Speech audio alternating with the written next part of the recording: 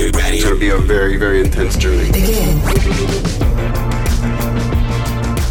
What's up, everyone, and welcome to episode 143 of Frame Skip. I am Austin Eller, the host of this first ever 2024 edition of the show, and I am joined, as always, by my three buddies, starting off with the coach, Kyle Newman. What's up, coach? Nothing much. Back to school. Back to school, back to work. Yep. Yes, for you. sir. So Slept for 2 weeks. Did you guys get that little bug that was going around the United States? I guess it was a mixture of COVID, flu, pneumonia, all like mixed up. thankfully, I didn't get anything. No. Yeah. I got something the first week, but I just slept 3 days. I was just in my freaking flannel pajama pants. It was glorious. Well, speaking of sickness, you know who else is sick? George from Shortbox Summary. He is sick AF. What's up, George? Yeah, I was going to say I'm sick AF. I was going to say that. I'm good, baby. I'm great. 2024, we made it. Look at us. I know. Another year on this planet. Let's see how long we can last. Well, I realized this year is my 4th anniversary of being on the show. Is that possibly right? I feel like I started recording when I moved back to Maine from San Francisco. That is crazy to think that it's almost, I think next month will be 4 years since we started the show, which is way longer than it appears. Time dilations get nuts, dude. I don't like that. Because here's the thing, the old show that we used to do, George aside, I think we did that for 6 or 7 years. So we're already like at the halfway point, over halfway to where we got with the previous show. So What was that? Networks of Modern Retro or that's something right. like that? That's right. The longest running temporary member on that show, actually. Well, we have one more permanent member, and that is, of course, Seth Slakehouse. Seth, how are you, man? How is 2024 going? 2024 is going pretty good so far. I worked 66% of 2024 so far, so that was rough. But coming into 2024 with a full head of steam. Okay. I don't have anything else to say. Are you steam headed, or just like where are we at? I'm a little hot headed. I'm coming in a little hot headed. Okay, I see. I probably should have been walked out of my job the other day, because I walked in and I'm like, I will fucking quit. I swear to God, I will walk out of here right now. So Did that really happen? that did really happen. I'm a little hot-headed. Okay. I'm not going to ask about that on air, but that's very interesting. Good to know. He could do that to us at any time, guys, just based off that situation. So, but yeah, it feels good to be back. I know we've been gone for a little bit. For those who are longer listeners, I know we kind of, I don't even know the last episode we recorded. Did we do one in December? I can't recall. I'm not sure. I think we did. We took a nice little hiatus there, though, for sure. Yeah, it was a good holiday break. Yeah. I think we did for Game Awards. I think you're right. The one before Game Awards, no? We did many before the Game Awards, actually. Yep. Like 140. So, well, one thing that we did not have time to do, though, before the end of 2023 was give out our annual awards. Of course, that including Game of the Year and some other neat little awards that we've come up with. So that's what we're going to do on this show. We're going to kick off 2024 with a retrospect back on 2023. And so I want to start off with here, before we get into the awards themselves, what did we think about 2023 overall? We can kind of take this wherever we want. We don't have to talk about games or movies or whatever. We certainly can. But George, what was 2023 like for you? Just, from a games front, from a media front, or elsewhere, whatever you want to talk about. 2023 was the year I started to care more about games. I'd kind of always interested, but never diehard the past couple years. And I feel like this is the year I finally started to get my mojo back a little bit. And I feel bad. Like, so many of the games on my list, I just like straight up didn't finish. You know, like so many games I'm going to talk about. Like, oh yeah, I got 2/3 of the way through it, didn't beat it, but like I know I fucking love that game. And so this is the year I started to care again. This is the year I think it finally felt like next generation. I think we talked about that on our like report card for all the consoles. And I think it really shows in a lot of the games. Not all the games on my list I feel that way about, but some of them are just like, oh, this couldn't have happened last year. This couldn't have happened a year before. This couldn't have happened on the last generation. So I'm happy it's finally arrived. Coach, what about you, man? What was just comments as a whole on 2023? There were a lot of games for everybody. Like, there just wasn't one or two of each genre. There was a lot of games for every genre. So this was, I think, was a really good year. 2023 was a really good year. So for me, I spent a lot of time with Tears of the Kingdom. So that was good. And then, but yeah, I think, and what's funny is we know nothing really for 2024. Yeah. We'll certainly get to that a little bit later. But yeah, I think this year's going to be really interesting by comparison to 2023. So Seth, what about you, man? What did you think of 2023 as a whole? 2023 was great for me, dude, and for video, like you know, personally, professionally, everything was a really good year for me. I mean, I bought a house, got a dog. Like, things went really well this year for me. Video game wise, I think you have to say that 2023 is one of, if not the greatest year for video games of all time. I mean, I wonder how much of an effect coronavirus had that made this year what it was, because you have to imagine all the delays from the pandemic ended up stacking somewhere. I kind of feel like that's what happened this year, where they all kind of got pushed back, and then we had this like absolute banger of a year that normally would have been spread out over a couple of years probably. And yeah, man, a little something for everybody. And some of the greatest games of all time came out this year. And I think and it wasn't just like one of them, it was like multiple of them. Right. So I think that's something to really think about and look back on, because I don't think we're going to see another year like this for a long time. So yeah, definitely standout year. Yeah, I agree with you totally. I think, just on a personal level, it was a really good year for me. Just, very steady, like positive year as a whole.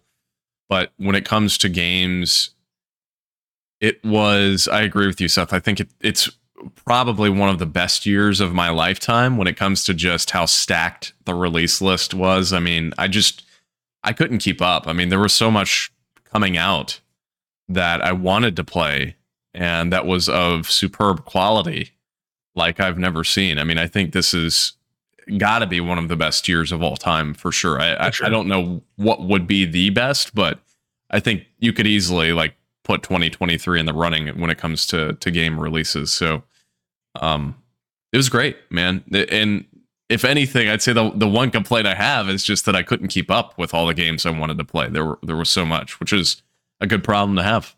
So yeah, for sure. All right, guys. So I want to just jump right into this because I know obviously we'll take a while to get through some of these awards. So I want to start off with one that, I don't believe we've ever done an award like this before, and this goes really for story-based games, and that is Best Protagonist, or our favorite protagonists of the year. So, Coach, why is Link your favorite protagonist? I don't know. So I haven't really put too much thought into it, but for best protagonist,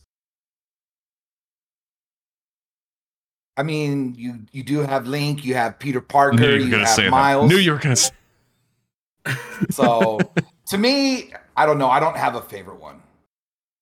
So if I were to pick one of them, it'd be one of those. It'd either be Peter or Link. Link.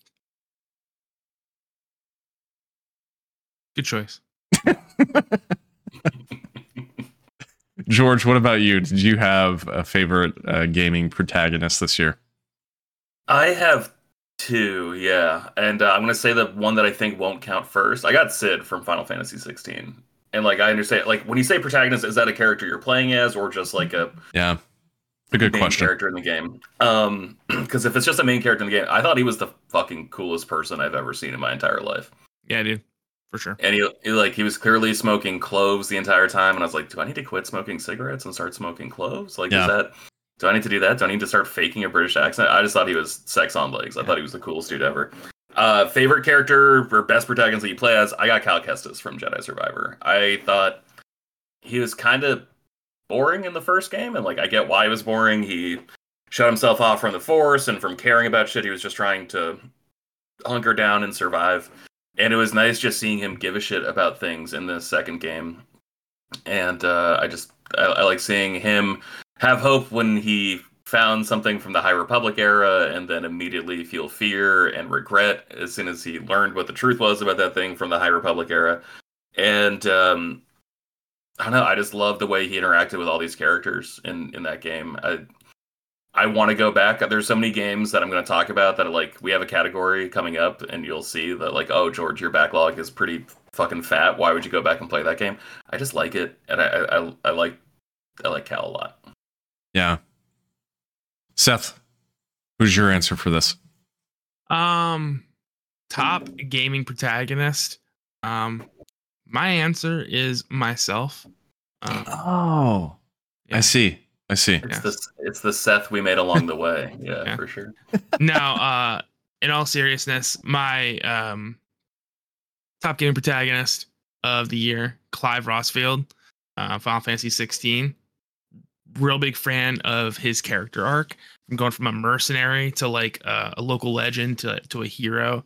Really, really loved Clive and enjoyed every second I spent with him.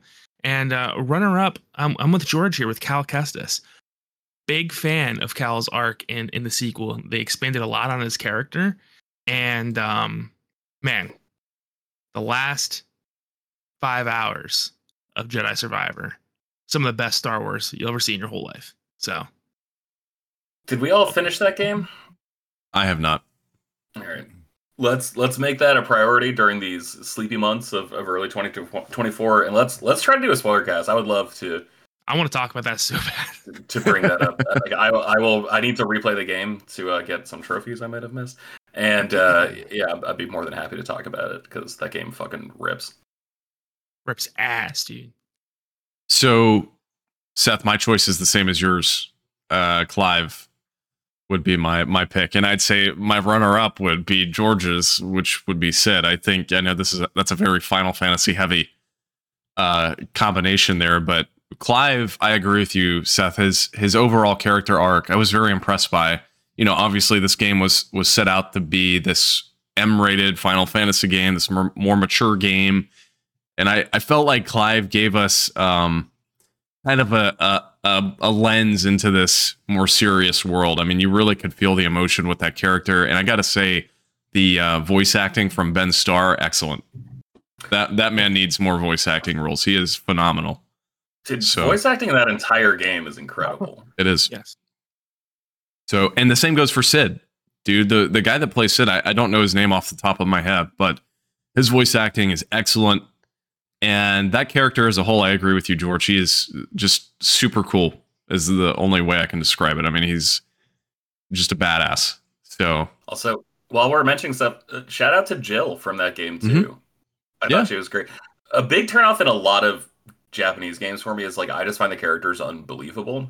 Yeah, because they act in such like an animated way, which I don't know if that's congruent with Japanese culture or if that's just like how they like their protagonists to be, like to make it feel like more like a play, right? Where like it's a performance as opposed to just like a slice of life or whatever.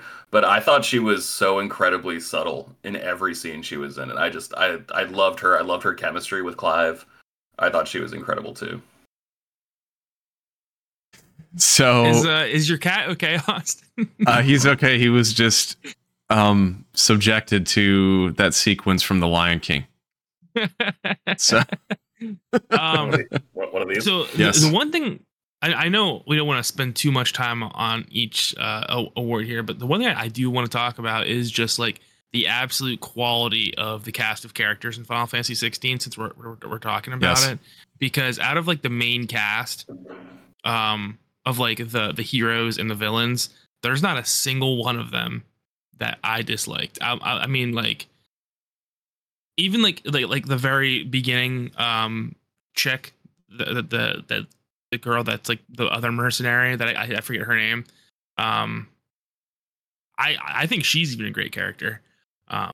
And you know, of course, we talked about Sid and Jill and Clive. Dion. Oh yeah, Bahamut, right? Yeah, that dude. I love that guy.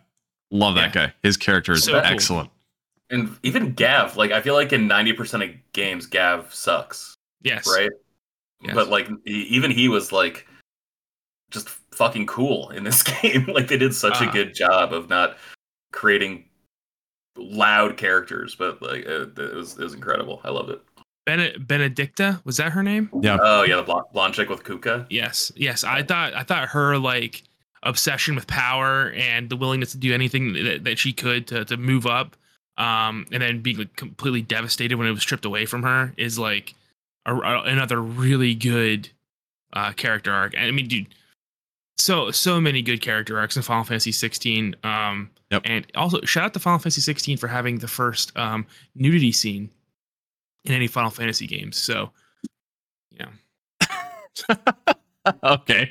Moving on. Best developer. Square Enix for putting a nudity in. Okay, I see. Best developer, you know, obviously, as we've already mentioned, there were so many just phenomenal games released this year from a variety of developers. I do wonder, Seth, like you mentioned earlier, if this year was partially almost like a COVID backlog kind of year where a bunch of games that were delayed were pushed into this year because of the COVID situation. But anyway, point being, a lot of different developers that released titles this year. So I want to start off with you, George. What would you say was the best developer this year? And I guess you could take this anywhere. It doesn't necessarily have to be a developer for a game that released, but take it wherever you choose. It's funny you say that because when we mentioned our number 2, our second to last award, my reasoning here will make more sense. I got to give it up to Respawn, just because of Jedi Survivor 2. I don't really like Metroidvanias. I find them really frustrating because it's like, man, I was like already fucking here. Like, why did we have to go back here? But they just did such a good job of making an action video game. Like, I respect Naughty Dog and everything they do, but like to me they're just making like really, really amazing movies that you have to watch through your controller. And what I love about Survivor is that like it was unabashedly a video game first. And I just thought they did so much smart shit with like their puzzles. I guess like one mechanic, like when you're shooting like the purple sludge stuff for certain puzzles, like that didn't feel the most Star Wars. That felt more video game than Star Wars. But I think everything else felt like a really good balance of what makes a game fun and what makes sense for Star Wars. Coach. So I'm gonna have to go with Nintendo on this one because they had some pretty big titles. But stop, Seth. Like Tears of the Kingdom, right? Like Tears of the Kingdom, but they also you had that little face. But they had Super Mario Wonder, Pikmin 4. They had Metroid Prime Remastered, which everyone's been like begging for to finally get. Advance Wars 1 and 2 finally came out. Who developed Fire Emblem Engage? Was it Intelligent Systems? I believe so. Which is a property of Nintendo. So they just had some good games come out. It wasn't just Legend of Zelda. They had some pretty big titles come out. Yeah. This was a big year for Nintendo. I mean, they had a lot of games released this year. Not that they really haven't had a year in recent years where they haven't had a lot of games, but I felt like there were a lot of very strong Nintendo games in 2023. Is this the Switch's swan song? It's a good question. I mean, I feel like the Switch 2 has got to come out next year with all the leaks and rumors, and it's already at 7 years as well, but, or I should say this year, or in 2024. But I don't know. I feel like it probably is. I mean, we just got slammed with great titles from them in 2023, so I think it makes sense to wrap it up there. Yeah. I bought another Switch in 2023. It's my fourth one. Jesus Christ. They're going to keep making Switches because of you. Yeah, You're the sole reason. I'm keeping it afloat. When you were a kid, you sent Shigeru Miyamoto's kids to college, and now you're sending his grandkids to college. That's pretty amazing. Seth, who is your best developer for 2023? Dude, my best developer for 2023 is Falcom. So Falcom, I just realized the other day, they have 62 employees. That's it, dude.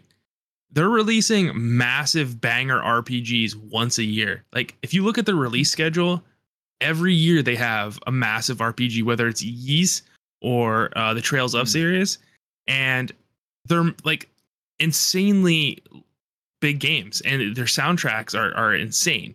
So 62 employees, Falcom, absolutely nailing it, nailing me with that Legend of Heroes series. I'm gonna tell you what.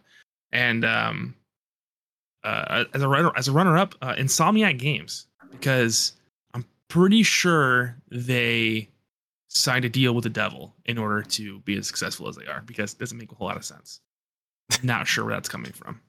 They signed a deal with Sony, so I don't know what you're implying there, but They did sign a deal with Sony. That's right. Which did you think was better, Seth? Spider-Man or Spider-Man 2?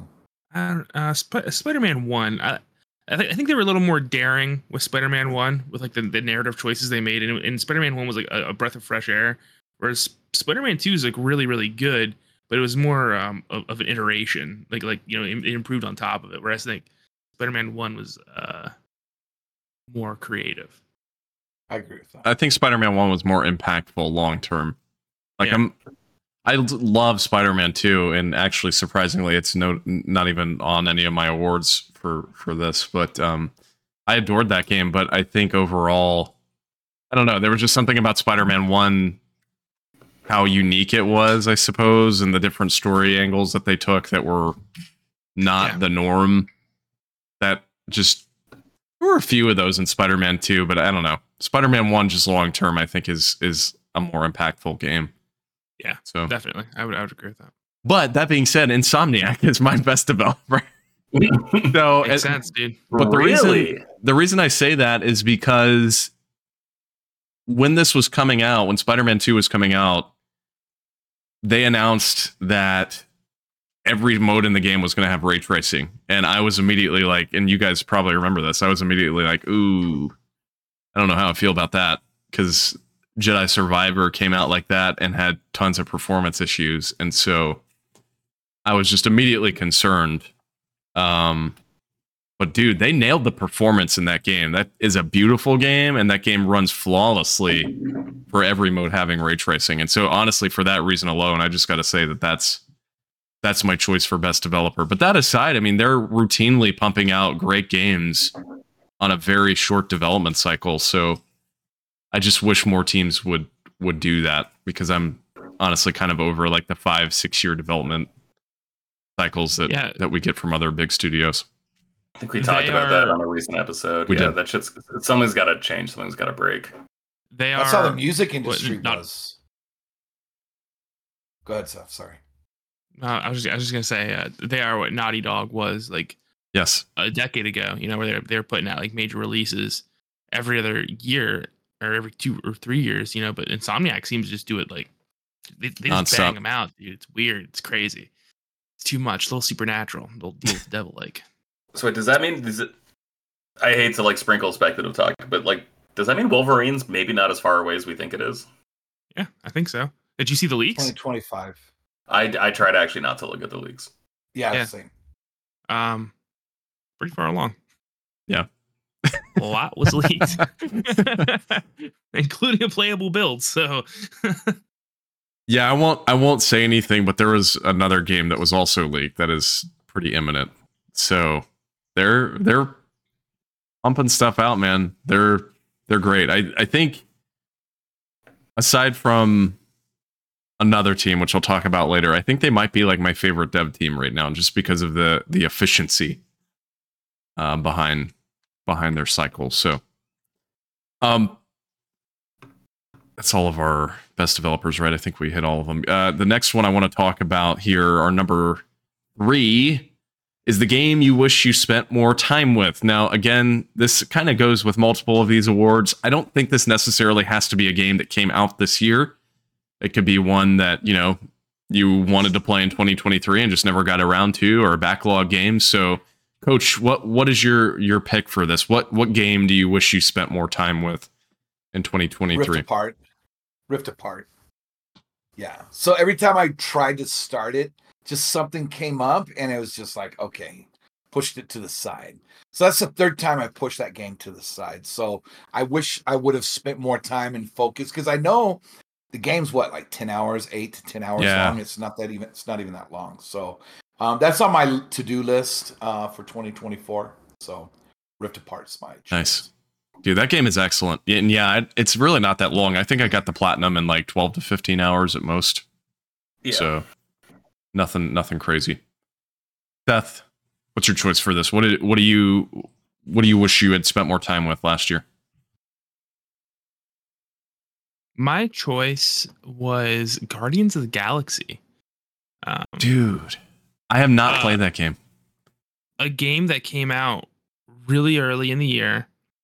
And I bought it and played it, and it was phenomenal for like the first, few hours. And I got distracted and never went back to it. And I always meant to, but I never did. And, my next choice is Baldur's Gate 3, because I wanted to play more time with Baldur's Gate 3, but it requires so much of me that I ended up putting it down. And I never finished it. And someday I'm going to go back and finish Baldur's Gate 3. Whenever I get done catching up on the tsunami of JRPGs that I'm in right now, because it's an endless pit that I'm stuck in, apparently. So someday. Just to confirm, by the way, I could be wrong, but didn't Guardians come out 2021? What? Whoa, that was way before. I thought it came out this year. So I think a bunch of people were replaying it because they were like anticipating that, and also Final Fantasy 16. Like that was why I was excited to play it. I was like, oh, I wonder like what kind of mechanics we're gonna see, because it was like a Square published game, right? It was flabbergasted. Yeah. Wow. That's crazy. Never mind. I thought it was 2022. I didn't realize it was that far back, but yeah, I've wanted to play that game. It's really good. It's usually very cheap too. I've heard it's excellent. It is. So, George, I have 5 games I wish I spent more time with. 2 of them I haven't played. I haven't played Baldur's Gate 3. I haven't played Pikmin 4. Those are like my big regrets that I didn't get to check out this year. Yeah. I really want to check out Pikmin 4, but like I have no experience with Pikmin whatsoever. And like the HD collection came out, I'm like, all right, well, like, dude, like these games aren't incredibly long. Like, just see the series grow. Baldur's Gate 3, still debating if I want it on PlayStation 5 or on PC. I feel like it's probably going to play better on PC. I just don't like playing games on PC nearly as much as I like PlayStation 5. But games I have that I wish I spent more time with. Number 3, Starfield. That game is massive. I don't understand why I was left off of like the Game of the Year nominations for Jeff Keighley's thing. I think that game is excellent. It's just so fucking massive. Bethesda finally fixed their shooting, where it is like a competent shooter first, and then they've always struggled with that. Yeah, but it finally feels like it's not. It is so far from Fallout 3. It feels night and day from Fallout 3. And then shit gets weird in that game, and weird in really interesting ways. So I actually canceled my Game Pass and I bought a physical copy of Starfield. It's the only Xbox Series X game I own, so I'd like to spend more time with that. I got super far into Spider-Man 2 but never finished it. And so that is probably, as soon as we're done recording, what I'm going to take care of is nice getting back into Spider-Man 2. I don't really like it that much, I got to be honest. But I'm excited just to see where the story goes. And the number 1 game I wish I got to spend more time with. You guys remember Warhammer Bolt Gun? Dude, yeah. I wanted to grab that. The game fucking rips. It's on sale right now on PlayStation anyway, but it's just Doom with Warhammer skins. That game is so gratuitously violent. The sound effects are great. Every time like your character stomps around, your big, stupid, clunky Space Marine feet sound like a drum beats. Like everything just sounds like it's working together in concert. Game fucking rips. And I only played like the first. I think there's 3 chapters, and I only played the first chapter, which is like 5 or 6 or 10 missions. I don't even remember. But I'd love to go back and spend more time with that game because it is weird and gross. Yeah. That game looks excellent. I never grabbed it, but I just remember seeing the gameplay, and like I have no history at all with Warhammer. I've never played Warhammer or done anything Warhammer of any consequence. But man, that game looks so good. I was a little hungover on New Year's Day. No, don't ask why. And I found this YouTube video where this dude breaks down the entire history of Warhammer in 50 minutes without going into like details of books, but just giving you like the grand mythology of it all. Holy smokes, man. Like that is just such a big, weird, depressing, shitty world that is just perfect for video games. Yeah, I actually, surprisingly, I don't like Warhammer, and I made a real concentrated effort this year actually to get into it. But the whole premise of Warhammer is that it's a never-ending war, which kind of prevents the plot from moving forward ever, right? Because the war can never end, or else the series doesn't make any sense. So.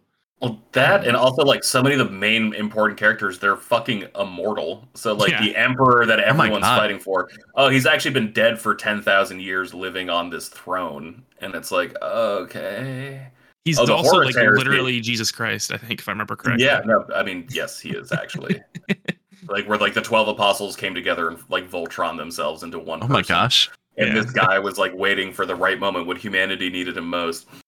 And he didn't do it as like the golden age of humanity was collapsing around year 20,000. He waited until every human colony became disconnected because the warp, like this intergalactic subspace dimension that they used to travel and communicate, that shit got fucked up because of weird chaos, demon creatures. And he waited 10,000 years after that. He's like, now's my time to shine, guys. I'm in it to win it. Yeah.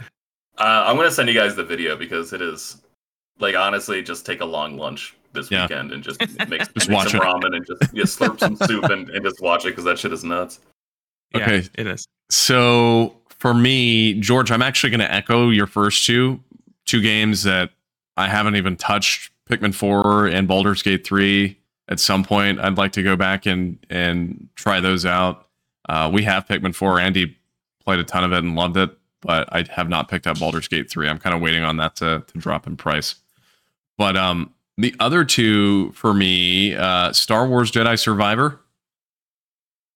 I hardly touched it. I bought it at launch because I think that was it right before we went to Disney, Seth, that came out? I think it was.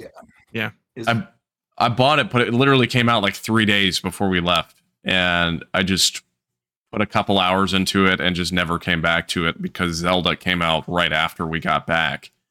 So I'd love to go back to that game at some point, especially now with, a series of patches that have come out for that. I know obviously at launch it had a decent amount of issues, and my understanding is pretty much, for the most part, the big stuff is fixed. So I need to go back to it.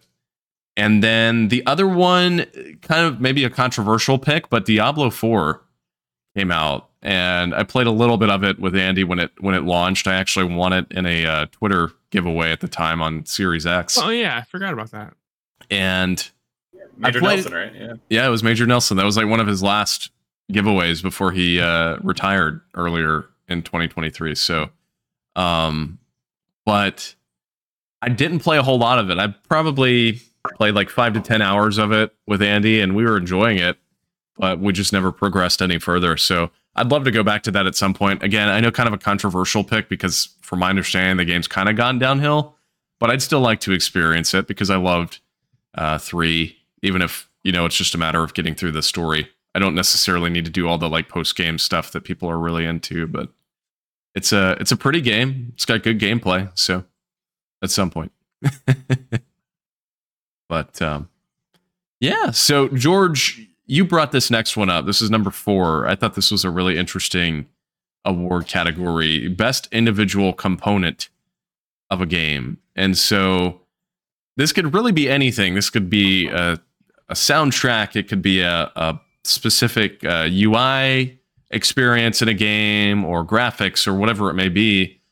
Kind of just one individual part of a game. So George, since you started this award, what is your pick here for best individual component? I have two. My runner-up, my number two. The score to Final Fantasy 16 is fucking amazing. Agreed. It is absolutely incredible. So good. That said, my number one pick is the Metroid effects. So like when you're playing Metroid Prime Remastered, which I spent a lot of time doing recently, like I have a holiday break from work where like we don't really work between Christmas and New Year. It's fucking awesome. Awesome. And so I played a bunch of Metroid Prime Remastered. I had to get that one in before the end of the year. And man, I totally forgot that you could like see Samus's reflection on the visor. And so like the first time I shot a missile in that game, I just saw her reflection because like all the light flare from the rocket, and it like freaked me the fuck. I completely forgot that was a thing on the GameCube. I like thought my TV was haunted for a second. There's that, and like little X-ray components where like you could look down and like see like fingers moving like in the cannon. There's just so many details from that game that were so immersive. And like that game is what, 2003, 2002. Yeah, that game was way ahead of its time. That's an old game, and it's just absolutely incredible stuff that like you still don't really see today. Like I feel like we're kind of getting there with VR games in particular, where it's like they're trying to figure out like normal ways to let you know how much ammo you have in your gun without giving you like a HUD or whatever. So it's just like, you know, you're seeing like more games with, I guess, like transparent ammo clips, so you can like see how much ammo you have to, like just random stuff like that, where it's you're stripping away the elements that make it look like a fake reality. And Metroid Prime does that so perfectly. Astonishing stuff. And I guess third runner-up is just the timing mechanic in Super Mario RPG. I think it's like, I don't do it very well. I'm pretty fucking bad at that game. But when I time like a hammer slam with Mario, it just feels good, man. Just feels good. It's very fulfilling. I didn't have that on my list, by the way. That was another one where I wish I had spent time with that. I never grabbed it, so at some point I'd like to pick that one up. But Coach, what is your pick for this, for best individual component of a game? So there was three that I really thought was like really, really cool. The first one would be the gliding mechanic in Spider-Man 2. You know, so your Spider-Man 1 and Miles Morales, you're just swinging, right? Now you could kind of glide with it. And they got also different suits for that gliding mechanic, right? That look really cool. Not necessarily they do anything, but it just looks kind of cool when you're gliding. So that was one of them. The other one was the fusion of weapons in Tears of the Kingdom. Ooh, yeah, so that is a good pick. Because that in Breath of the Wild, that drove everybody crazy that your weapon breaks, right?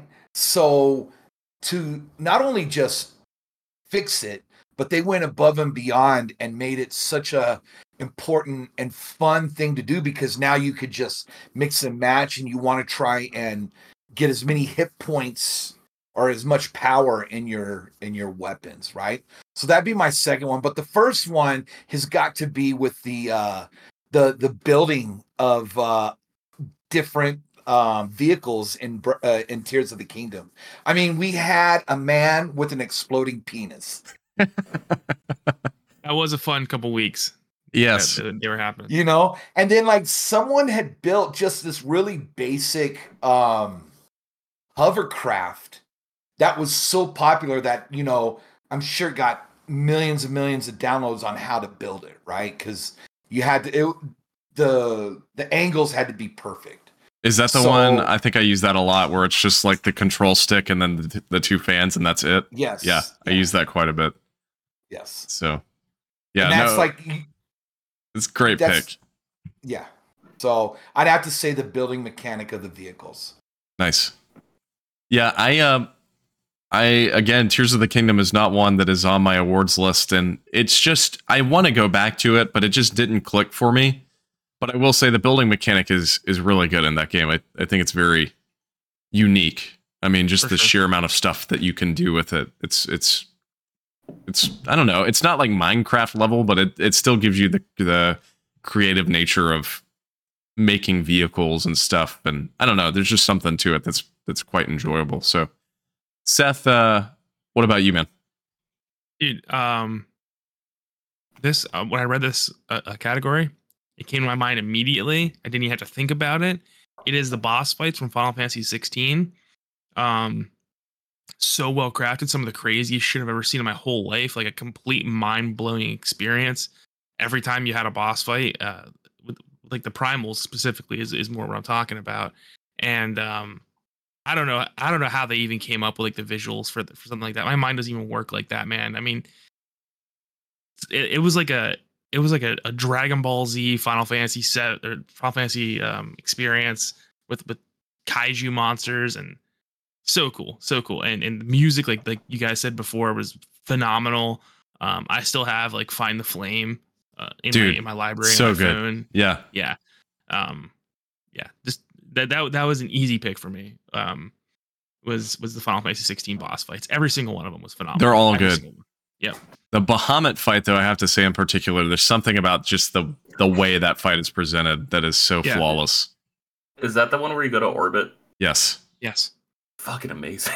Yes, so dude. good. Anime moment Yes. right there. It's so good.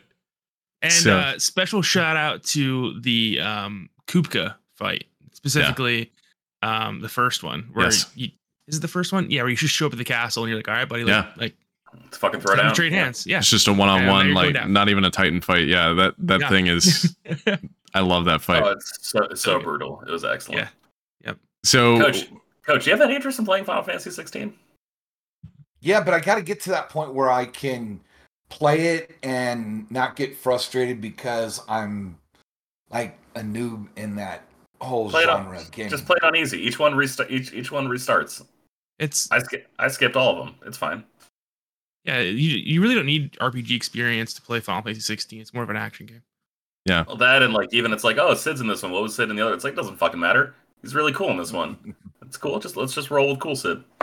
Yeah, I really think you might be overthinking the RPG experience thing. Because I mean, if you can play Zelda, you can play Final Fantasy, I think. Yeah, I agree. So I'm going to give Final Fantasy more love. My favorite individual component of a game this year was the active time lore in Final Fantasy 16, which that's a good pick. I wish every game that had expansive, worlds like Final Fantasy 16 has, I wish every game would have that. I mean, that would have been extraordinarily useful in something like Alan Wake when that came out, to have like a library of what is this character? Who are they talking about? Where is this? For those unaware what it is, it's when you're anywhere, not just in a cutscene, but particularly it's pretty cool when you're in a cutscene. If you hit I think it's your touchpad, if you hold your touchpad on PS5, it'll bring up this menu that's like an encyclopedia of the characters and things they are currently talking about in the cutscene. So like if, Clive's blah, blah, blah, blah, blah, and he says Benedicta, it'll bring up, if you go into the menu, information about Benedicta in case you forgot who she was or wanted to know more, or they might reference an area you haven't been to yet. Again, same thing. You hold down the touchpad, it shows a list of things that are currently being discussed at that time. One of them might be that area. If you click on it, it'll tell you where it is and a little bit of its history and what it means and its location. And just, I don't know who made that decision, but putting that in that game made the world feel more lively. It really gave you more context for what was going on. Yeah, so good. Another thing that game did, I know Final Fantasy 50 did this as well, but just the idea to have like tutorial like fighting shit in like your hub in like, yes. I think Final Fantasy 15 you could just do it from the menu. I think you're right. But then there's like a arena like Valhalla, I forget what it's called in Final Fantasy 16. But you just go and like practice combos. Like you can take time off the game and just be like, oh fuck, like how did this work again? And just go and like practice before you actually throw yourself into something like a meaningful fight, which is just everyone do that, please. That's so good. Yes, I agree. And it's especially useful now, with the DLC. I need to go back and play more of it, but like having taken a break from the game for a while and going back, having that practice arena, super useful. So,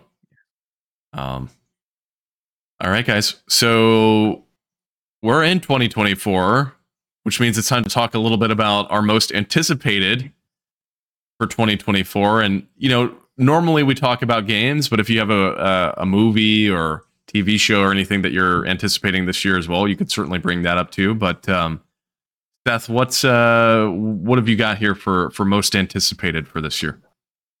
Final Fantasy VII Rebirth, dude. I am all aboard the hype train for the Final Fantasy VII Remake trilogy, and I loved the first one. And I got to go back. My plan is once I finish up this next Legend of Heroes game, I'm going to go back and play through Intergrade. I never played the Yuffie DLC, so I'm going to go back and play that. And I'm going to roll right into Rebirth at that point, and it's going to be a great time.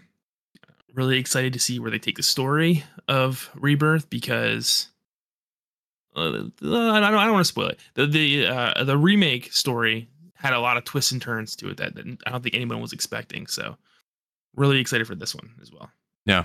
So let me ask you this, Seth. And I know it's been like on every message board, but should somebody still play the original Final Fantasy VII before jumping into this? 100%. Yes. Oh, and why would you necessary. say that, Austin? You've never played 7, have you? I played a decent amount of it, but I'm aware of what happens in the remake, and yeah, you need to play the original. Okay. So, but I'm excited because I just remember when it was announced how excited Seth was. Like it was like the best day of his life, right? When he goes back and reflects on life, he's gonna think back to that time when it was announced, right? Yes, that was a good day, though. Actually, it was one of the greatest days of my life. Actually, yeah. George, what about you, man? What are you looking forward to this year? Oh man, let's see. I'll start with the non-gaming stuff first. I'm really looking forward to was it 5 years ago? I think 2019. Marvel did like this really big sort of reboot, I guess, of like the X-Men universe and just like how they live their lives and how they interact with the rest of the Marvel universe. And that story is sort of coming to a head this year with the Fall of House of X and Rise of Powers of X. That's like a little capstone to the whole, they call it the Krakoa era. And I'm not most caught up on X-Men, but like that series, House of X and Powers of X back in 2019 was like easily the best comic book I read that year, especially from like the big two. So I'm excited to see sort of how it ends. I'm really looking forward to this movie called Challengers, which is like Zendaya as like a tennis player, and she's married to one guy who used to be friends with her other guy, and her husband is playing her ex-boyfriend and like his ex-best friend in some tournament. It looks fucking good, and I love tennis, and I love just like really dramatic movies. I'm very excited to see like an original piece of R-rated sex drama thriller shit happening. I'm very excited. And then I got 3 games. In theory, Avowed is coming out this year. In theory. Fingers crossed. So I'm looking forward to that because they did The Outer Worlds, right? That team, and I just thought that was game. Like the best version of Fallout that's ever existed. Dude, it's so good. I'm really hoping Avowed is just the best version of Elder Scrolls that's ever existed, since we're clearly not getting Elder Scrolls 6 until 10 years after I fucking die. So that's my number 3 most anticipated game. My number 2 most anticipated game, Star Wars Outlaws. I'm so sick of that Ubisoft formula. I'll put up with it. If it's Star Wars, I'll do it. There's not a lot I won't do for Star Wars. I'm eagerly looking forward to that game. And number 1, not just because of Bolt Gun and not just because of that lore video I told you guys I watched incredibly hungover on New Year's Day, Warhammer 40k Space Marine 2. Really looking forward to that game. I love that game on PlayStation 3. I used to play that with friends, like when we got home from the bars. And like you said, like we knew dick about Warhammer. We knew absolutely nothing about it. But the fact that this game is coming out now, I'm just I'm thrilled. Can't wait to jump into it. Very nice. Hell yeah. Coach? Yes. Go ahead. What is your most anticipated of 2024?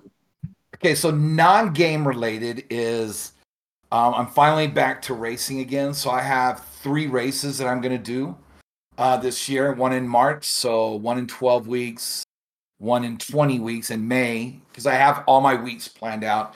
And then there's a big one I'm going to do in on Labor Day weekend, not Labor Day, sorry, on Veterans Day in November. So it's been since 2016 since I've done any competitions. So Yeah, that's awesome, man. it's and then I know Seth is gonna like this one, but I'm going to build my own Star Wars canon this year.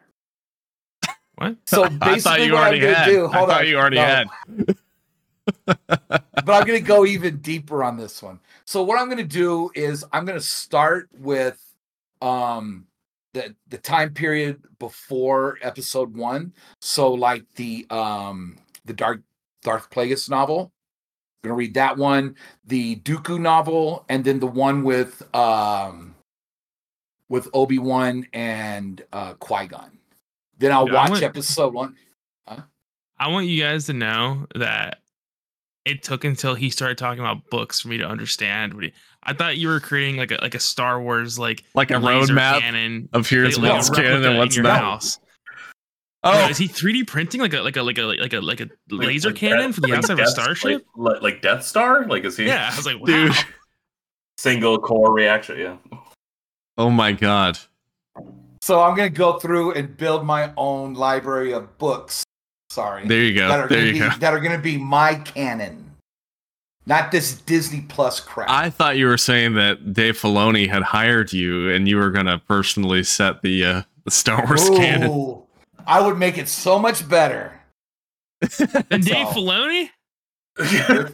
with Dave Filoni. Then But him, he's not going to do anything because he's not pulling the punches. It's still Kathleen Kennedy. So, but that's a whole Right. nother discussion. So those are my two non-gaming. But for my gaming, it would have to be, since there's no real games I'm excited for coming out, it's platinuming both all 3 games in the Mass Effect series. Good luck. Yes. You're not just playing, you're platinuming them. Yes. Good luck with that. The only annoying one is the first one, to be honest, in terms of getting the platinum, because there's like certain trophies that you can only do with one character class, and then other trophies you can only do with another character class. So like, I made a character that could do like the biotic stuff because I just play those games like a shooter, and then you just like can literally go up and like target like an elevator and just use like biotic lift on it 50 times, 75 times, whatever you have to do. Like it doesn't take long. It's just tedious and annoying. And then the rest of it you can do in one playthrough. And then the second one you can get in one playthrough, and the third one you can get in one playthrough. Like it actually, I think technically you need to like start the third one and get to like the first mission to like get a full level 10 upgrade on a weapon, but that's like just an extra 20 minutes, after a playthrough, so that's not that bad. The first one's the only annoying platinum. You got this, Coach. I believe in you. Yeah. Thanks, bro. So you've never played them before, right, Coach? No, never have. You're in for a fucking treat, man. They're I wish so I could go good. back and play them for the first time. Really? Is that good, huh? Yeah. Yeah. Yeah. it is. So good. The storyline, the overarching storyline throughout those games is excellent, man. It's so good. So, yeah, I'm kind of in the same boat as you though, Coach, as far as games for next year, or this year rather. I keep saying next year, but we're in 2024. There's not a whole lot I'm really that excited for right now, to be honest with you. I looked through the release list, and obviously we had a banger 2023, but 2024 for me is not exactly looking like a great year at the moment. I'm sure we'll get some good stuff later on and games that'll be announced, but there's nothing like absolutely blowing my mind right now. There's no Alan Wake 2, there's no Spider-Man, there's no Tears of the Kingdom type games, Final Fantasy. But there are a few games I'm excited for, so I'll just kind of list them off here. Helldivers 2 comes out actually in like a little over a month. So I'm looking forward to that. It looks pretty good. I hope it's good. Star Wars Dark Forces remastered. Oh, yes. I'm excited It's for not that. canon, by the way. According to What'd you Coach, say, it is. Seth? It's not canon. Oh, hell yeah. Kyle Katarn? Just kidding. But it looks great. It's the same team that's been remastering the Quake games, and those ports have been excellent. So I'm looking forward to that. I think of the 4 that I'm going to mention here, this is probably the one I'm most excited for. Dragon's Dogma 2 looks so good, man. I never played really any of the first one, but Good. this game looks phenomenal. So I think this is probably going to be one of the few games I pick up in the first half of the year. And then the last game for me would be the Paper Mario Thousand Year Door remaster, which presumably will be one of the final Switch games. So I'm looking forward to that one too. I completely forgot about that. Great call. Great call. Great call.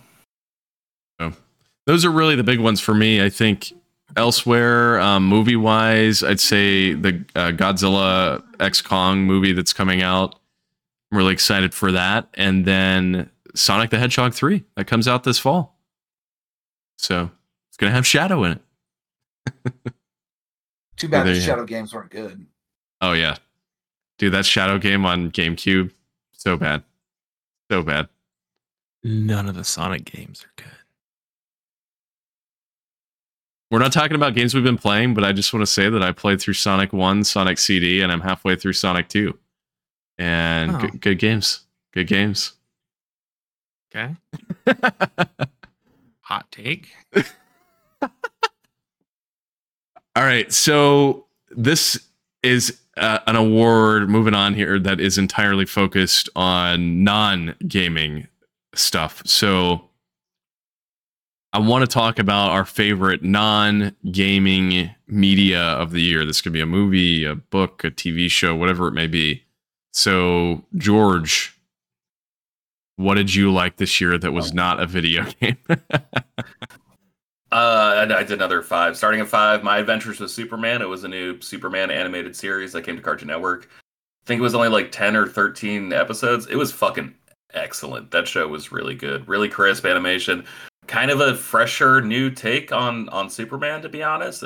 And like when I say that, I just mean like, oh, it's not a rehash of stories we've seen before. I mean, I guess it was because like Lois and Clark, what can you do? But I just really liked it. I think it's like a really high energy show.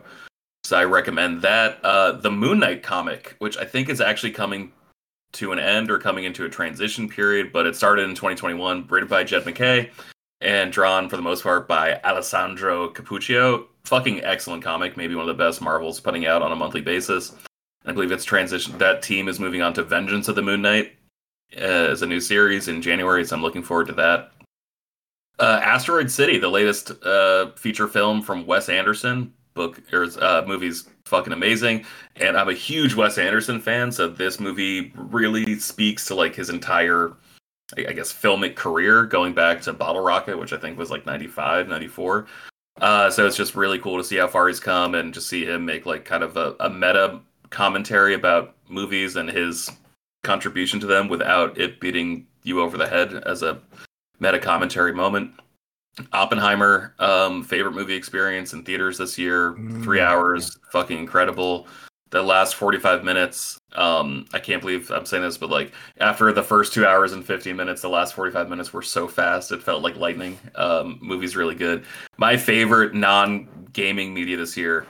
Are you guys familiar with a TV show called Shoresy? Some people at my office have brought this up, and I have no idea what it is. All right, so there's a show for the past couple years called Letterkenny. It's about this very small town in Ontario, Canada, called Letterkenny, the intersection of jocks, farmers, hicks, and skids, like the drug dealers, and how all these different cliques kind of like interact with each other in such a small town. And there was one character on that show who was like this big asshole hockey player named Shoresy, and he got a spin-off show where he moved to a new town and joined like a men's senior hockey league. And the first season is about trying to transform it from like the worst team in the league, and the second season is about trying to keep that momentum going. Shoresy season 2 came out in October, I think. Only 6 episodes. Hands down my favorite TV show. Hands down my favorite piece of media this year. No offense to the games we're going to list as we get to our Game of the Year category, but Shoresy just makes me feel so fucking good, and I want to watch it all the time. Is it like a comedy, or what kind of show is it? It's a comedy. Okay. They're all kind of just like, it's like Canadian independent television made by like this one former like YouTuber. He used to just like upload sketches and then got a TV deal with this Canadian channel called Crave. Okay. And then there's a partnership deal with Crave and Hulu. And so just once a year, there'll be a 6 to 8 episode Letterkenny season that drops in December. The final season just dropped on December 26th. And then starting last year, there was a 6 episode Shoresy season. and Nice. it came back. But it's probably like my favorite sports movie of the last 10 years, like going back to Moneyball, probably. Hustle was really good, but something about Shoresy just feels great. That like I said, I always want to watch it. I made a bet with Aaliyah specifically that I thought she would lose, just so I could make the winning part of the bet. Like, oh well, now you gotta watch Shoresy. Sorry. Very excited. Yeah, I need to check those shows out because like I said, a bunch of people at the office have been talking about Shoresy, but honestly, I didn't know anything about it. But it sounds pretty fun. So it's really good. It's like some of the best TV, like smartest TV writing. I'll send you a couple of clips. If you don't like any of the 5 clips, you're just not going to like the show. And that's cool. I mean, granted, you'll spend 10 minutes deciding that as opposed to like listening to a friend and spending like, oh, I watched the entire first season. Like, it was okay. Seth, what about you? What's your choice or choices for this topic? My Hero Academia season 6. Really, truly phenomenal season to where an anime that I felt was kind of like going downhill a little bit, and just for because out of boredom one day, I decided I was going to catch up on My Hero Academia because I really love those first early seasons, and damn, really, really good. Really picked up the action, really picked up the character development. Definitely really excited to see how the next season goes, and I think the season after that's going to be the last one. So really, really looking forward to that. And then I wanted to it was a tie between that and Star Wars: The High Republic: The Rising Storm. I read the first 2 High Republic novels this year, and I got a decent way through the third one, and dude, they're really good. They're a lot. I really wish I would have given them more credit when they first came out. They're not the best Star Wars that I've ever encountered, but they're really good. They're a solid 8.5 category, and the characters in them are really really fun, really cool, and they got me right. Like, I think the High Republic was like kind of floundering, and then they put all that High Republic stuff in Jedi Survivor, and I'm like, I don't even know what the hell's going on with this stuff. So I need to look into this and read it, and I did, and I'm really glad I did because there's some really cool characters. So yeah, big fan. That's a saga I need to get back to as well. I bought the first book like the day it came out, and I only read maybe the first 100 pages or so. And I know I've said this on the show before, but the entire like opening sequence in that first High Republic book with like the hyperspace disaster, for lack of a better word, super creative idea. So I need to get back to that. I think we all grabbed it around when it came out because I remember talking about it with you guys, and I remember just being like really frustrating because they would just like say some spaceship name like, oh, this is like a T-86. I'm like, what the fuck's a T-86? I gotta Google that.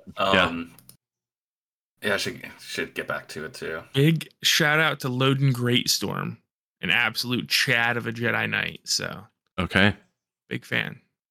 Coach, what's your pick for this best non-game media of the year? So definitely Oppenheimer. Amazing movie, because once you get to the middle, it's like a new movie starts, right? Once you get to the major part in the middle, then it totally turns a different, goes a different route, right? So that one, and then also Godzilla -1. That has to be probably one of my favorite movies that I've seen this year. The human story is amazing. So that's what made the movie so good. And then, but I'd have to say the biggest highlight would be going to see Motley Crue and Def Leppard this summer. Nice. They came here through El Paso. I saw them last year, same concert basically in Phoenix. But this year both groups were super tight, and it was freaking amazing. So, and I know they get a lot of crap because they're older and they might be using backing vocals and stuff like that to help them out. But even if they did, no one cared.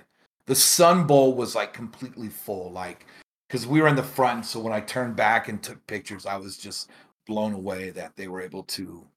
Hell yeah. That's awesome. El Paso is an awesome place for concerts. So yeah. Awesome. Yep. So for my picks for this one, I'd say my runner-up would be the forget if both of these came out this year, if it was just the final one, but the Attack on Titan final chapters, part 1 and part 2, which were the grand finale to the anime. I think those endings in particular, those final, essentially what are 2 movies that end the whole show, kind of solidified Attack on Titan as my favorite anime of all time. I mean, it's a extremely well-crafted story, and it does stick the landing. I know initially there were some complaints about does it or does it not with the manga, but they apparently adapted a few things with the anime to adjust to kind of reader complaints from the way the manga initially ended, and it works very well, man. That anime as a whole, there's no bad part, in my opinion. I mean, there's nothing that I did not like about that entire plot line, and the grand finale of the final 2 sequences, final 2 movies. It's all flawless. So that's kind of my runner-up. But obviously, my number 1 pick, if you have not been paying attention to me recently, has got to go to Godzilla -1. That movie is probably like a top 3 movie of all time for me. I've always been a Godzilla fan. Like, since I was a kid, I've been watching Godzilla since I was 5 years old, if not younger. I've seen them all at this point many times. But -1 came out, and it was kind of surprising to me because I think we really didn't even get a trailer for -1 until like halfway through 2023. It was pretty close to the movie's launch that the trailer first dropped for it. So it kind of came out of nowhere, but it blew me away, man. That movie is really, really special. And I said this in my review that I posted on our YouTube channel, and I will continue to reiterate this. I really don't feel like it's a movie where you have to have any knowledge of Godzilla to like love. I mean, I think that you can walk in literally not knowing what Godzilla is or any information about that character, or the franchise, I should say, and just it's a movie that is so easy to fall in love with because of the human story and the way everything's portrayed. So yeah, I think just again, stellar movie. So that's my pick. But yeah. So let's kind of wrap it up here with our 2 big awards. We'll start with, these could kind of be one and the same, so I'm not sure where you guys want to take this, but our second to last award is the best game we played this year. Now, this is not necessarily game of the year. Game of the year, I'm gonna stick specifically. That is, of course, going to be our final award to games that released in 2023. But for this award, I think we should probably pick games that did not release in 2023 that we played. Although, if the best game you played this year is also your game of the year, that's certainly applicable as well if you'd like to go that route. So, Coach, what was the best game you played this year? Not necessarily your game of the year, but what was the best one for you? So my non-2023 would have to be so I got the platinum on the PS5, but I didn't get the platinum for the PS4 until like 2 weeks ago, which was Miles Morales. Nice. Yep. That game is excellent. Yep. I love and you know what I was thinking is, go ahead. No, I was just going to say, I love the vibes in that game, like the snowfall and like going around the Puerto Rican area, and just really cool. And the thing about this game is it picks up and goes, right? It didn't have that slow progression like Spider-Man and Spider-Man 2 had. It just, you start it, and then boom, you're off to the races. Yeah. So that'd be mine. George? I got 4 runner-ups. Battlefield Bad Company 2 went back and got that platinum this year. Game is excellent. Still RIP Battlefield Bad Company 2. Similar vein to that, Battlefield 2042. That game got shit on a lot. That game is pretty good now. I recommend that game. Pokemon Brilliant Diamond, the remake for Switch. That game is incredible.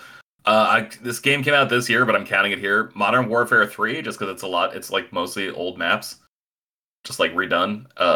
The multiplayer is a lot of fun. I haven't even touched a single player. I never do that with Call of Duty. I usually only touch a single player. But I just been having a blast. Like even just doing basic team deathmatch on hardcore has been so much fun. Metroid Prime Remastered.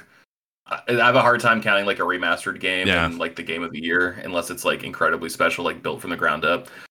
This game is dope. My number one game that I replayed this year, Titanfall 2. Game's fucking perfect. Dude, so good. That game is excellent. On my backlog for man eternity. You've got to play that game, Seth. You just never How played long it? is it? Because I have the game. Oh, not long. 6 hours, 6.5 hours. Okay. Oh, I played the multiplayer. Like that's what I was playing. Was just the game is fucking perfect. I think it is the best feeling shooter of the last 10 years until Bolt Gun. Obviously, Bolt Gun is now number one supreme. But no, Titanfall 2 is fucking epic. Yeah, it's hard for me to compare between that and Doom 2016. Just from a gameplay perspective, those would probably be my two picks for like the best shooters in many years. But dude, I'd do anything for Titanfall 3. Apex is fine, and like I'm glad they're doing what they're doing with Star Wars, but like, man, can we just get Titanfall 3, please? even if they just like, because the first Titanfall was multiplayer only. Even if they just made like a multiplayer only Titanfall 3, like I would fucking take that. The campaign was perfect. Too. I get why you're not doing it because that was 6.5 hours and it was one of the most thoughtfully, intricately designed campaigns I've ever seen in 6.5 hours. Did not overstay its welcome. Like literally brilliant pieces of game design in that. In narration, it was incredible. But just the multiplayer was so fucking good. Just give me more. Dude, it was excellent. That is one of the very few multiplayer shooters that I couldn't say this anymore, but at the time that I could say I was very good at. I was excellent. Yeah. I became very acclimated to that gameplay, and it was very particular. I mean, there was really nothing else like it. I think Black Ops 3 is maybe the closest, just from a kinetic standpoint, but dude, such a good game. I love the multiplayer in that game. I played that game for hours and hours and hours. So, Seth, what is the best game you played this year? The best game I played this year is a game that I beat no more than 6 hours ago. And it was The Legend of Heroes. Damn it. All right. When did it come out? 2011 maybe. Okay, Wow. so I don't know how recent these games are. You said they like kind of alternate between like Ys and Legends and another game series. Well, so Ys isn't part of it, but no, that's a different. But you said it's the same developers. Yeah. So this originally came out in 2010. It was localized this year. So this is the middle storyline. So this Legend of Heroes series that me and Pedro are playing through, it's one giant storyline, right? They released the first two games and then the third game, right? And that they work together as a trilogy. Then there's a duology in the middle. And then there's the 4-game Trails of Cold Steel series that I played last 2 years or whatever. And then there's the last one, Trails into Reverie, which just came out this 2023. They never released they never localized the two games in the middle. So there was like fan translations and whatnot, but Falcom for whatever reason just didn't do them. And everyone was like, yo, these are the best ones. And it's true. Like this Trails from Zero, this game that I played, it's probably one of the best JRPGs I've ever played in my life. Like the storyline's really cool. The characters really well developed, which is Falcom with their 67-person team, is just like a master at writing characters apparently. And it's got a really, really cool, fun cast and a really awesome story that deals with police and you're a detective for this police force in the city called Crossbell. And you don't see that very often in RPGs. I mean, you see like a lot of, like fantasy, like warrior and mercenary and whatnot. But the only other JRPG I can think of where you're like an actual like cop or detective is Parasite Eve. And so this is a really cool, fun take on the JRPG formula. And yeah, I really dug it. It was a lot of fun. Nice. Definitely recommended. If I ever have 1,500 free hours, I'll definitely play through that scene. It's not enough time. Yeah. you're not that far off, actually. All right, so my choice, it's kind of crazy because I played this game almost exactly 1 year ago. I started this game like literally New Year's last year and played through it in the month of January. So it feels like it's been forever. And kind of forgot I played it in 2023, but The Last of Us Part 2 would be my best game I played in 2023, non GOTY. Yeah. So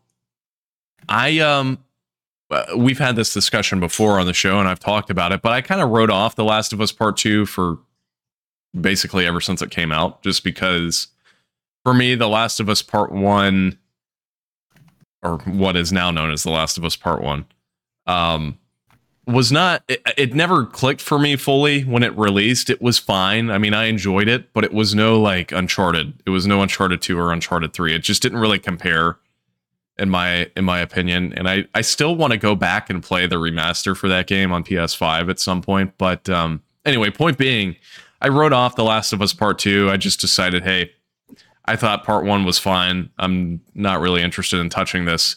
Kind of similar to what I've done with Horizon. I thought Horizon 1 was okay, and I just have no desire to play the next game. But You don't need to. yeah, I've heard that from several people. One thing we haven't mentioned so far, by the way, and maybe in this last topic, I'm surprised nobody brought it up, was the Last of Us HBO show came out earlier this year, which was phenomenal, in my opinion. But leading into that, I was in the mood for this franchise suddenly, and so I finally decided, hey, I'm going to try Last of Us Part 2, and I was genuinely surprised at how excellent I thought this game was. Again, coming from somebody that really didn't enjoy Part 1 that much, Part 2, legitimately, I can understand finally the critical acclaim that game received. I really do think it's a phenomenal game.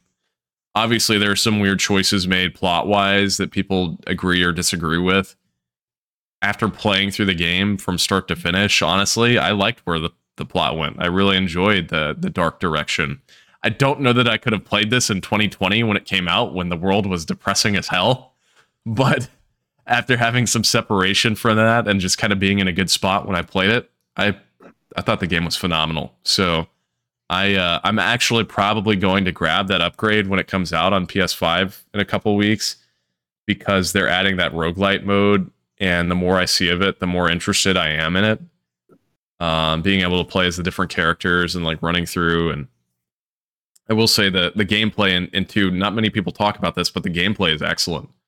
The gameplay in 1 is very tank controls in a way, but 2, it reminds me a lot of Metal Gear Solid 5 in a way. There's very like direct control of your character, and I loved it. So that's my choice. But Nice.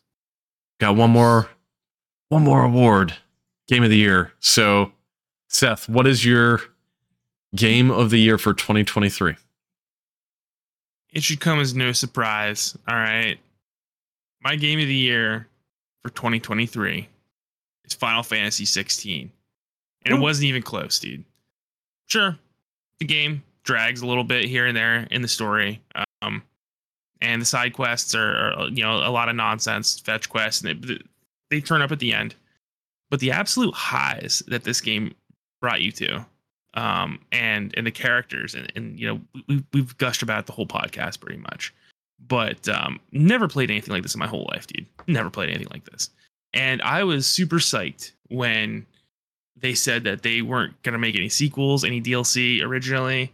And by the end of it, I was like, no, like I want more Give me as much more of this as you possibly can, please. Like, I'm dying for this.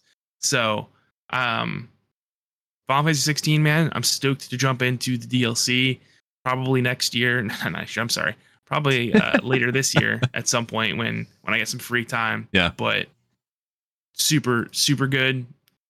Once in a lifetime type of game. Final Fantasy 16, 100%. It's so good, man. Coach, you've got to play that game. I know you said you were like kind of waiting on it, but I really do think you'd enjoy it. Yeah. So, George, what is your game of the year for 2023? Well, of course I had to do a top 5. My number 5, F-Zero 99. Game fucking rocked me. I'm shit at it. I love that game. I have so much fun when I play that game. Number 4, Diablo 4. Didn't beat it. Loved it. I got a little sick of replaying Diablo 3 because of its cartoonish art style. I'm just like, all right, like, what if there was like a more mature Diablo? This feels like the perfect marriage of Diablo 2 and Diablo 3. I love Diablo 4. I'm not a fucking loser who replays it 19 times, so like I don't really care about like, oh, it's not as good the 35th time you play. It's like, well, you're a fucking weirdo. Don't play games that many times, you freak. Number 3, Starfield.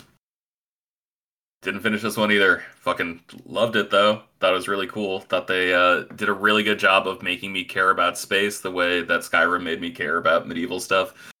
And I think Fallout's really boring. And I hope Starfield takes over the mantle and they just stick with Fallout 76 for the next couple years. So Fallout sucks, Seth. Don't.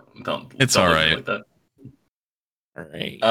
Number 2, Silver Medal. It was neck and neck. It was so close. Jedi Survivor, number 2. Excellent game. Excellent, incredible game. Number 1 game, Final Fantasy 16. Didn't even finish it. Didn't have to. Going to finish it. Spider-Man 2 is my top priority, and then Final Fantasy 16 is my next priority. Yeah.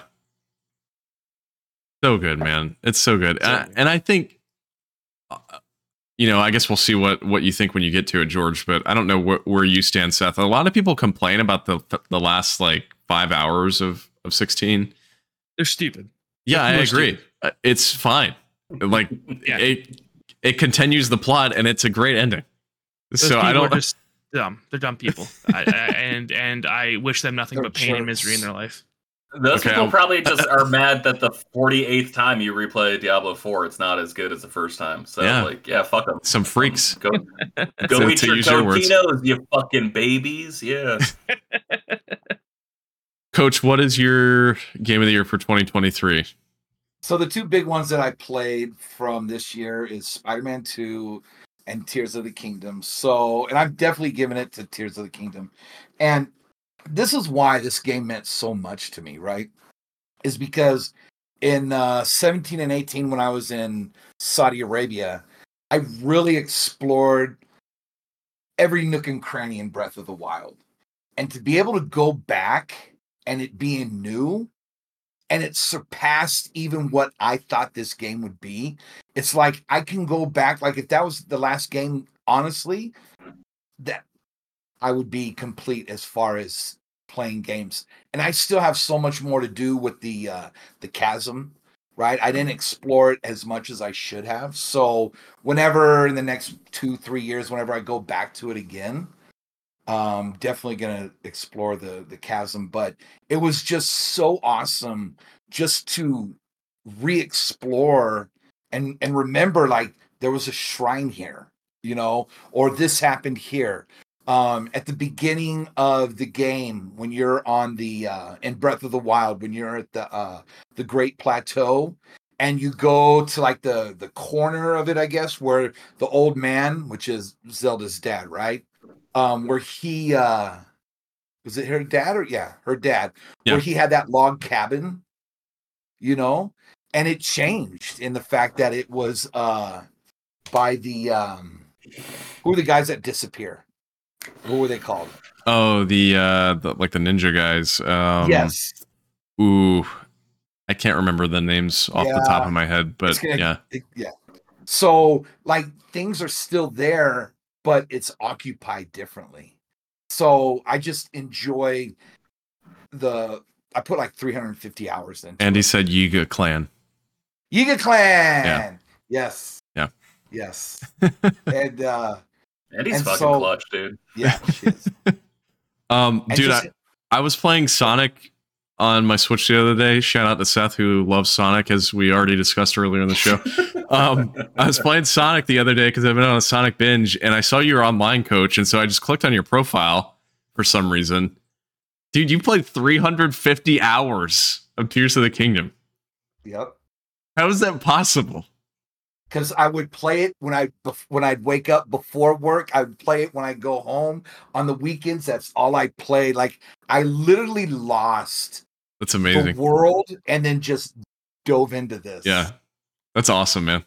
Yeah. That is legendary. I need to go back to it because I think I just wasn't in the right headspace at the time. It kind of came out and I was trying to force my way through it as quick as possible. And it kind of ruined the experience for me. So I want to go back to it and just sit there and like take it a day at a time and just do what I want and finish the game whenever I finish it, because it's a massive game. Clearly, as Coach has played almost 400 hours of it, there's so much to do in it.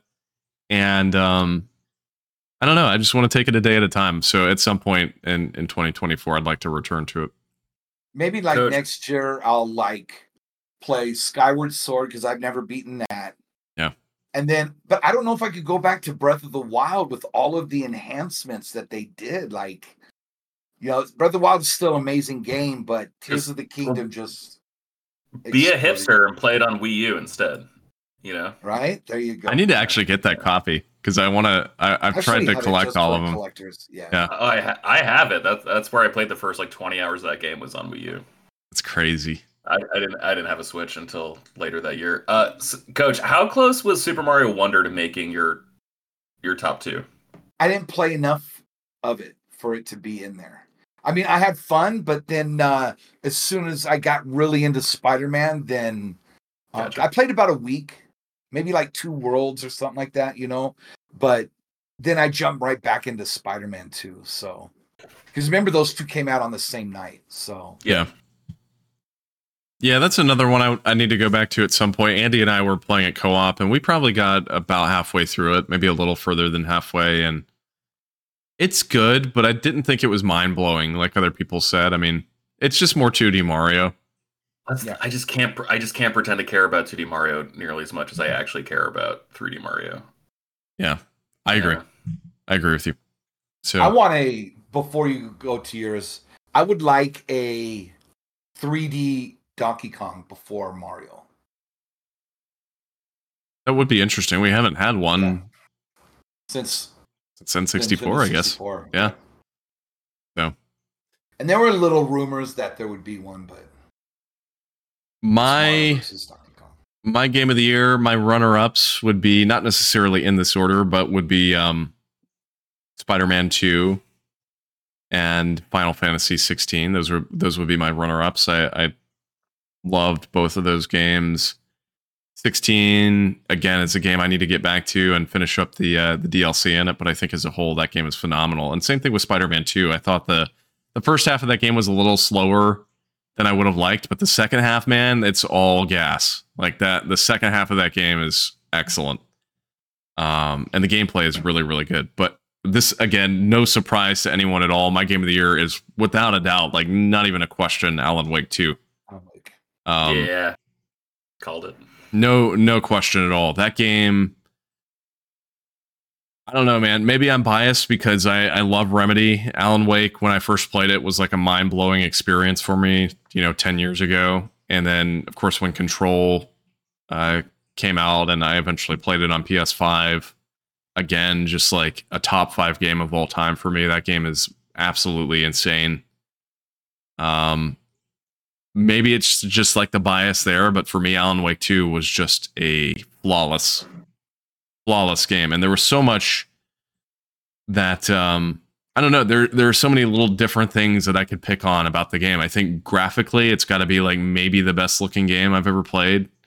Just the way the lighting works and like the particle effects and the smoke and fog. I don't even know how they incorporated all that on PS5. I'm sure it looks incredible on like a 4090 on PC or something, but the graphics are incredible. The soundtrack, you've got the Poets of the Fallback as the Old Gods of Asgard. You've got several new Old Gods of Asgard songs that are excellent. But aside from that, aside from like the you know, the vocal tracks, there are some really good atmospheric tracks that play throughout that really kind of up the ante. But I just got to say, overall, the plot line, the storyline that plays throughout this game, I don't know. Just every second, it had me guessing what was going to happen next, and every character, you know, I had some sort of interest in. There was not a single character that I came across where I was like, I don't care what's happening with them. I don't know. They're just the whole world that they set up and what they are continuing to set up, not just for the expansions for this game, one that'll come out this year, and I think the other one that they're saying could be early next year, but also for the future of the franchise with Control 2 and presumably an Alan Wake 3. Man, Remedy has a lot on the way, and I can't wait for it. They're becoming easily my favorite developer. And Alan Wake 2 just continued the streak, so that is mine. But there you have it. There are our awards. So if you have picks of your own, leave them in the comments down below if you're listening to this after the fact, or shoot us a message on social media and let us know. We'd love to hear your picks, even if it's just for Game of the Year or otherwise. I know we're always interested. So anybody have anything they want to add on before we wrap up the show here on 2023 or what's to come in 2024? It'll be a good year. I want to play more indies this year, but I think we're going to talk about that on a future episode. Yeah. Right? Okay. That, and look forward to maybe an episode of Short Black Summer releasing this calendar year. Should be fun. Did you guys get destroyed at work by the holidays? Like, normally, like, I work in advertising. Normally my shit's, like, wrapped up by, like, Black Friday. That was not the case this year. I got fucking peppered at work all throughout December, and I was just so exhausted. Like, starting in September, getting ready for Black Friday, I just couldn't do it. Like, I couldn't read 6 issues of a comic, write a script, and talk to a friend about it for an hour. I feel like such a lazy piece of shit. But, man, I just wanted to sleep or eat Cheez-Its or do, like, literally anything else besides, like, the thing that, like, wasn't work but felt like work. You know? Yeah, the week between Christmas and New Year's wasn't too bad, but like mid-December was a pretty harsh news cycle for us. We just had a lot going on, so I was in fact pretty busy, and I've been busy. This year's going to be crazy for you too. Yeah. With all the elections going on. Yes. Yeah. So that sounds fucking miserable. I do not envy you at all. Yeah. It's always something, man. At least you're in Georgia, which is like a historically not like a super big popular state when it comes to elections, especially recent elections. Not at all. Come out of Georgia, so that's absolutely that's nice. not. That's cool. Absolutely not. No lawsuits or implications from sitting members of executive branches. Whatever. It's gonna be fun. It's gonna be quiet November. Fucking mess. Jesus Christ. Anyway, guys, thank you all for listening to episode 143 of Frameskip. Good start to the year, and we'll be back hopefully next week with some goals for 2024. I know we didn't do goals last year because I think that was in our hiatus period where we took a few months off. So I'm looking forward to doing that episode again. But in the meantime, we'll see you around. Thanks for listening. Thanks for watching. We'll catch you later. Thanks for listening to this episode of Frameskip. Don't forget you can find the show on social media at FrameSkipPod. That's on Facebook, Twitter, and Instagram. You can also follow us each individually on Twitter. George is at Shortbox Summary, Seth is at Seth the 90s Kid, and I, Austin Eller, am at Austin J. Eller on Twitter. If you've got a question, comment, or topic you'd like to hear discussed on the next episode of Frameskip, you can do so by submitting it to us on social media. Email us at frameskippodcast@gmail.com or visit bit.ly/frameskipq. That's bit.ly/frameskipq. The show is typically live on YouTube every week, either on Tuesday or Wednesday.